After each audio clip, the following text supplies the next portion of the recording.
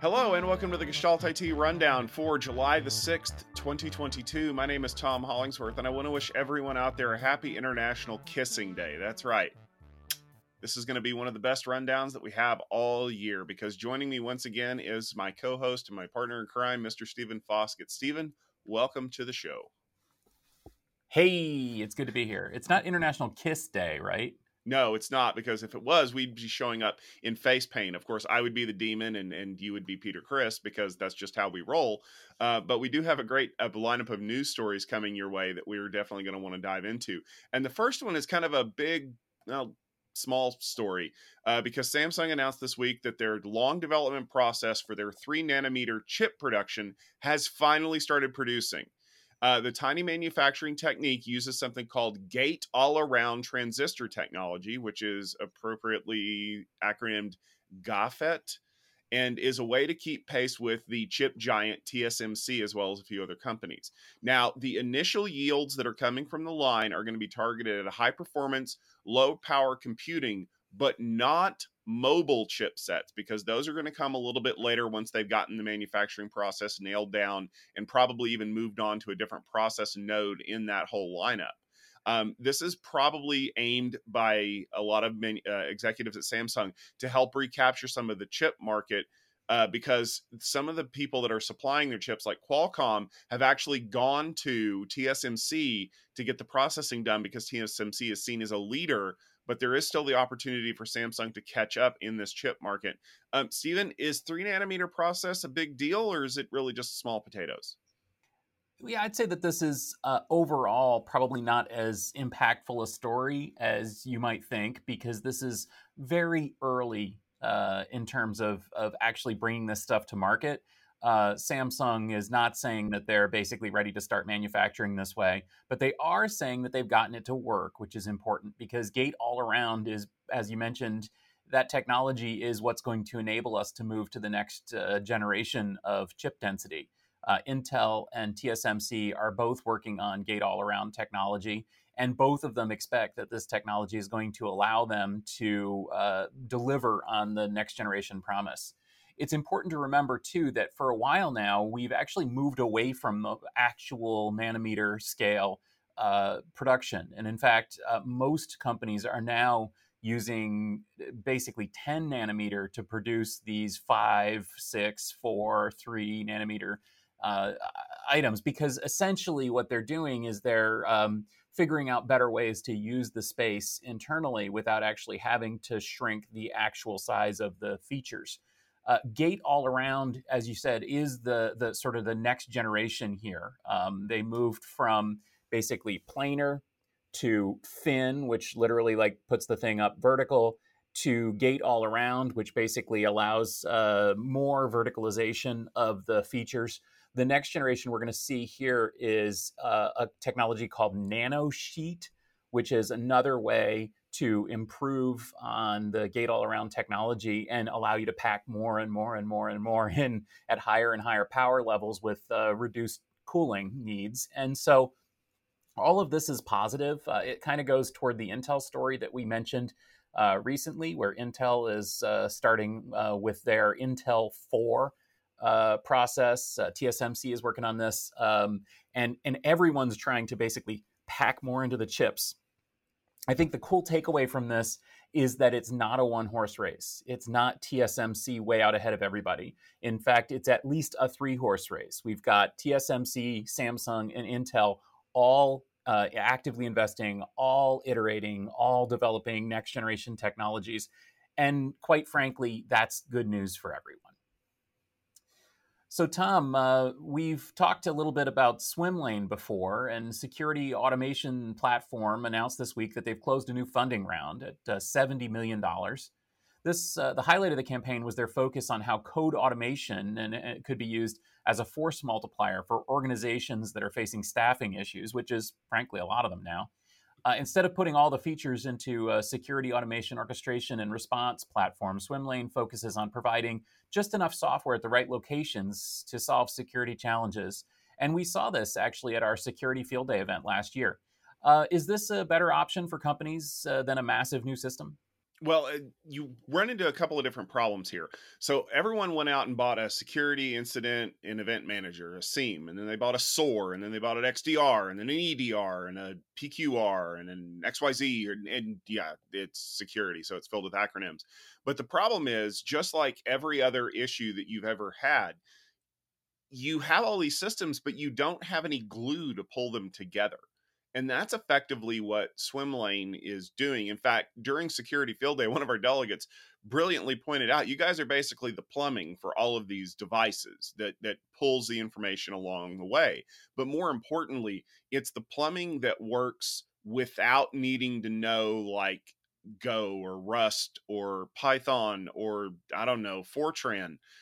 They use a system very similar to what Ansible does with these playbooks, where you create an automation code booklet, if you will, and you deploy it, and it allows you to connect systems into these devices. And you're probably thinking to yourself, oh, that's really easy. Like, all I have to do is tell my device to send all my syslogs to the SIEM or the SOAR, and it all works. Go on. Let me know how that works out for you.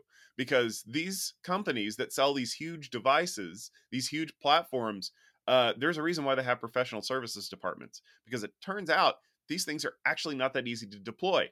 And the other issue is it's a lot like buying a gigantic SUV, or buying one of those refrigerators that has like 47 options on it. You're going to keep using this thing for a long time. Like, this isn't just something you buy, use for a year, and then go, nah, it didn't really do what I wanted it to do, so I'm going to move on to the next thing. And that's where I think the brilliance of Swimlane comes in. By having these customizable playbooks that you can deploy through their Turbine platform, you can actually just keep adding pieces and connecting them all together so that you can leverage those investments. And it was obviously good enough that they got a $70 million funding round. So I expect to see good things coming out of them very soon. And we hope to get them back to a future Security Field Day very soon, so you can hear a little bit more about some of the stuff that they've been working on. All right, Stephen. We all know who FedEx is.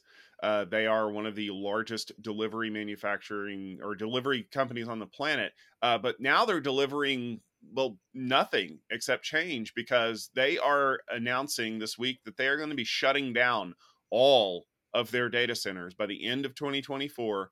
And they are going to be retiring all of their mainframe computers. And what are they going to do? That's right. They're delivering right to the cloud. FedEx built their first data center in 2008 in Colorado, and pretty soon they expanded into Tennessee and had been operating both of those data centers. There was plans to open a third one, but those never actually came to fruition. But a few years ago, they actually, back in 2019, announced that they were going to have Switch, the SuperNAP, in Las Vegas, hosting their entire Western U.S. data center. And today we find out they're actually going to be shutting everything down. They're going to be retiring all of that stuff, and they're going to be moving everything into Microsoft Azure and Oracle Cloud. Now, the funny thing is that partnership with Switch actually developed into something with IBM, where they were going to be opening all of these edge data centers. So why did FedEx decide to start going to the cloud instead of doing all this on-premises stuff, Stephen? Yeah, I don't have any specific insight into the FedEx story, but I will say that our regular listeners are going to say, wow, this sounds like a familiar refrain, doesn't it? A big old school company with lots of mainframes and on-premises stuff wanting to move to the cloud. And frankly, many of these companies, many of these projects are more hot air than they are actual results, because a company, just because somebody says we're going to move to the cloud in 2 years doesn't mean it's going to happen. Also, I think that history teaches us that it's really, really hard to get off the mainframe. FedEx is predominantly a mainframe company. It's one of those kind of old school logistics companies like the airlines and so on that have really, really optimized mainframe systems, making sure that everything works. And as we've seen with airlines, getting off the mainframe may sound like an easy task, but it's actually so difficult that we recently, a few years ago, saw Continental and United merge, mainly so that United could move from a 40-year-old mainframe to a 20-year-old mainframe solution for scheduling.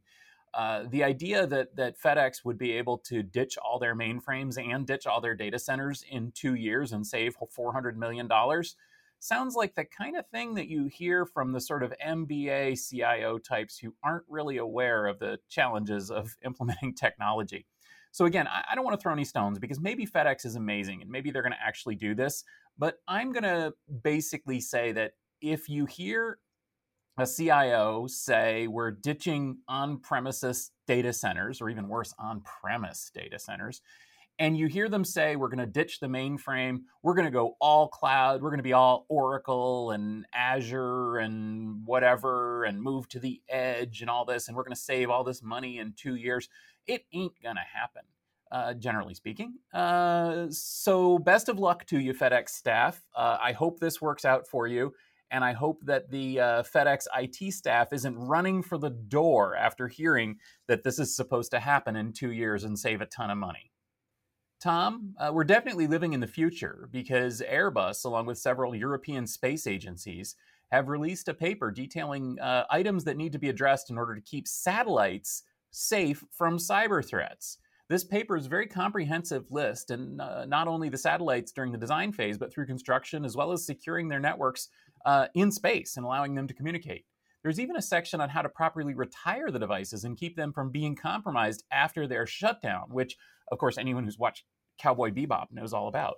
Tom, is there a growing market for out of this world security?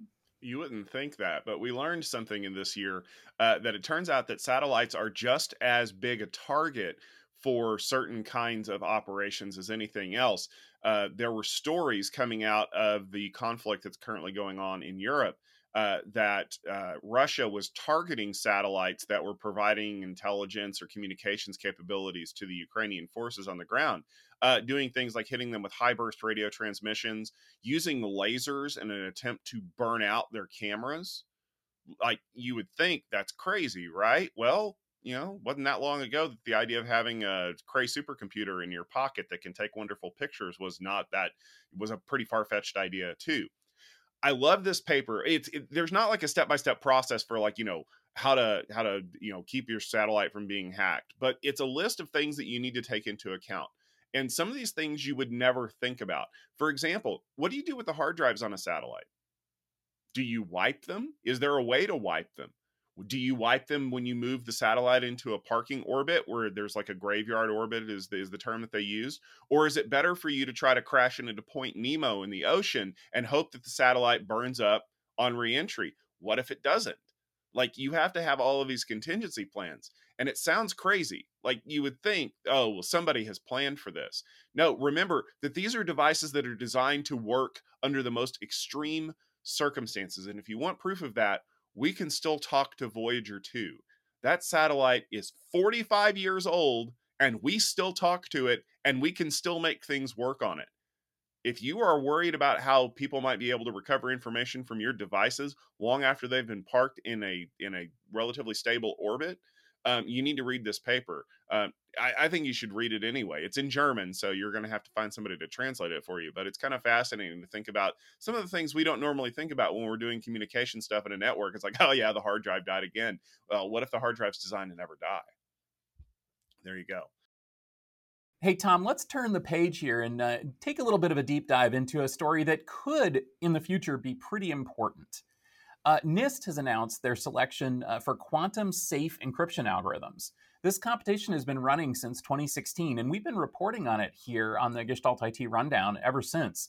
The standards body realized that quantum computing could potentially impact some aspects of RSA-based public key encryption. The new encryption method that's been selected is called Crystals-Kyber, as well as digital signature methods named Crystals-Dilithium, Falcon, and Sphinx Plus. And all of them are designed to be implemented in the coming years for highly sensitive data that could theoretically come under attack from an advanced threat from a quantum computer, as well as the inevitable future of computing development. Tom, are we all going to have to get new tokens? Well, it depends. Which is obviously the IT answer. And part of the reason why is because the impact of what we can do with a quantum computer on traditional encryption algorithms is still very kind of unknown at this point. And we talked a little bit about some of this back in 2020. I had just recorded an episode talking about quantum computing and quantum safe encryption. And effectively, the Cliff's Notes version is the reason why modern encryption algorithms work so well is because effectively they're doing math problems that take so long to solve that by the time you solve the problem, the data is useless. And we're talking about factoring large prime numbers and using the results of the math operations to create a key that's used to encrypt data, right? Sounds pretty simple in theory, although the math behind it's actually really hard.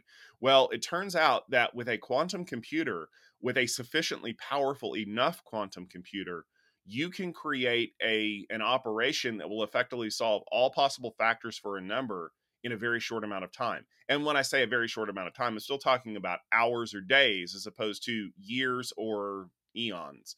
And so that's what people are worried about, because with a powerful enough quantum computer with enough data, you can effectively crack encryption in virtual real time in a matter of hours or days. And that's what have people worried.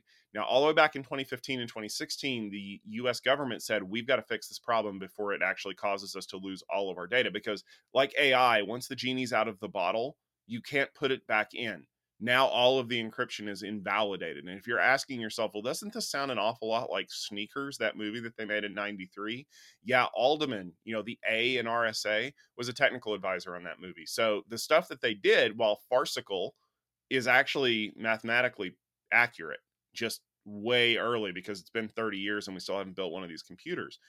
But it's important that we have these algorithms now, because it means we can start implementing them so that when the inevitable comes, we don't have to worry about re-encrypting a whole bunch of old data or changing out a whole bunch of old security signature algorithms, because that's going to be a massive undertaking. Think Y2K, but secretive. Now, Stephen, you dug into some of the technical details on this, and I'm kind of curious to see kind of what you came up with. Yeah. And let's sort of reduce this a little bit, I think, to help understand what's going on here. I think it's important, number one, to point out that quantum computers currently actually don't do this. They theoretically could, and that's the important part. There's an algorithm called Shor's algorithm that would theoretically allow quantum computers to do some things that are currently really hard and time consuming extremely quickly. And I think that that's the real risk, is that at some point in the future, quantum computers could be developed that could attack the mathematical problems that underlie what's called the trapdoor function of a encryption algorithm. So here's the thing. As you can imagine, if we use the metaphor of like a door lock, if you have the key, it's easy to open the lock because the lock is made for the key. It's kind of the same with encryption. The lock is made for the key in that we know which primes we used, so we can use that in order to solve the problem quickly. The reason we do this, and the reason that we have these challenging mathematical problems built into cryptography, is because of time. Essentially, what you want is you want to make it take long enough, as you mentioned, Tom, to try all the keys that you can't practically try all the keys, because otherwise you could, right? I mean, you could either build a giant rainbow table or have a bazillion core computer, or frankly, a quantum computer with Shor's algorithm hitting every key at once. And if you can do that, if you can go through all the keys, well, then of course you can open all the doors, because essentially, I mean, imagine if you're that guy in the movie, right? Except your key that you stick in there is literally every possible key, and you turn it, and of course one of them works. That's basically what Shor's algorithm says is theoretically possible with quantum computers, because the keys that we're talking about are basically solving three hard mathematical problems. You've got integer factorization, you've got discrete logarithms, and you've got elliptic curve discrete logarithms. And all of these things are things that are extremely difficult and time consuming for regular computers to do. So effectively, having these be the problems that underlie cryptography means that with all conventional computers, it's going to take so long that, as you say, it's just not practical to try to guess the key. But with quantum, theoretically, you could guess all the keys at once, or at least something along that lines, and solve the problem in a reasonable amount of time, which means suddenly cryptography doesn't work anymore. So the key here, what's really going on here, is that we've got this new algorithm that's going to replace the trapdoor function. And that new algorithm is based on a concept called learning with errors, which sounds comedic, doesn't it? But essentially, it's a machine learning challenge. And as you may know, machine learning is all about matrix math and essentially going through and calculating all the answers to, given a whole bunch of different variables, you count all the answers and then you kind of build on that and build on that. Well, without getting too far into it, because frankly, I don't understand it all that well, but I've tried. And essentially, this whole concept of learning with errors is something that requires you to go through all these iterations. And a quantum computer just can't shortcut. It can't try all the problems because they build on each other. And because of that, theoretically, Kyber and crystals and all that, it might be, it probably is, quantum resistant. But I think there's a couple things that people need to keep in mind here. As I said, number one, this is all theoretical because no quantum computer can do this that we know of at this point. Number two, the math says that quantum computers probably won't be able to do this. But of course, we don't really know that either because we kind of don't have them. I mean, it's all theoretical. And then number three, everybody's immediately going to jump to, oh, the NSA has compromised NIST and this is blah, blah, blah, and there's secret backdoors and all that kind of stuff. And you know what? We can't guarantee that there aren't. Hopefully there aren't. But it's entirely possible that all of this is a complex ruse or a good excuse for NIST to compromise encryption again, which they did before, and that's one reason that everybody's really frustrated.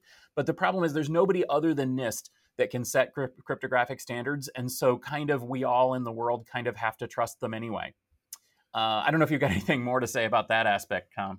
Well, actually, I do, because there's a couple of other things you have to keep in mind. So, Stephen, you're absolutely right that that we're working on a theoretical basis right now. You have to have a super powerful quantum computer in order to do this. To give you an idea, the most powerful quantum computers in existence right now are running a little bit over 100 qubits. You don't need to know what a qubit is. Actually, if you do want to know what a qubit is, we'll link an article. We'll link the conversation that I had about this. But effectively, think of a qubit like a gigahertz on a processor. So right now, the most powerful quantum computers are running at a few hundred qubits, like 120. IBM and Google think they can get to a 5,000 qubit computer maybe by the end of next year. You would need a computer in the several millions of qubits in order to be able to decode this stuff in a matter of hours. And that doesn't take into account error correction. It's not just that you have all the gas, you actually need a little bit of brakes. Because with the way that this whole thing works, which again is way too complicated to talk about here, it's not just going fast, it's being able to correct all the errors that you create along the way to be able to figure out all the possible states of the qubit. And we're still not really doing the error correction part right now. We're building really, really fast computers, but they're effectively producing white noise right now. So that's one of the reasons why we're probably thinking that this is going to be a big challenge to solve, is because you not only have to have superpower, but you have to be able to read the results in order to make them make sense. The other thing that I thought was really interesting from this was they interviewed Bruce Schneier, who's a very well-known security researcher, and they asked him about why it took so long for this process to come back. And Bruce effectively said that there were 96 algorithms that were submitted for encryption and digital signatures when the first round was opened up, and they hammered these things. They weren't just testing to see if they were going to be resistant to quantum interference effectively. They were testing them to make sure that they couldn't be accidentally compromised for a whole lot of other reasons. And it's funny because in the last round, there was actually an algorithm called Rainbow that was very popular.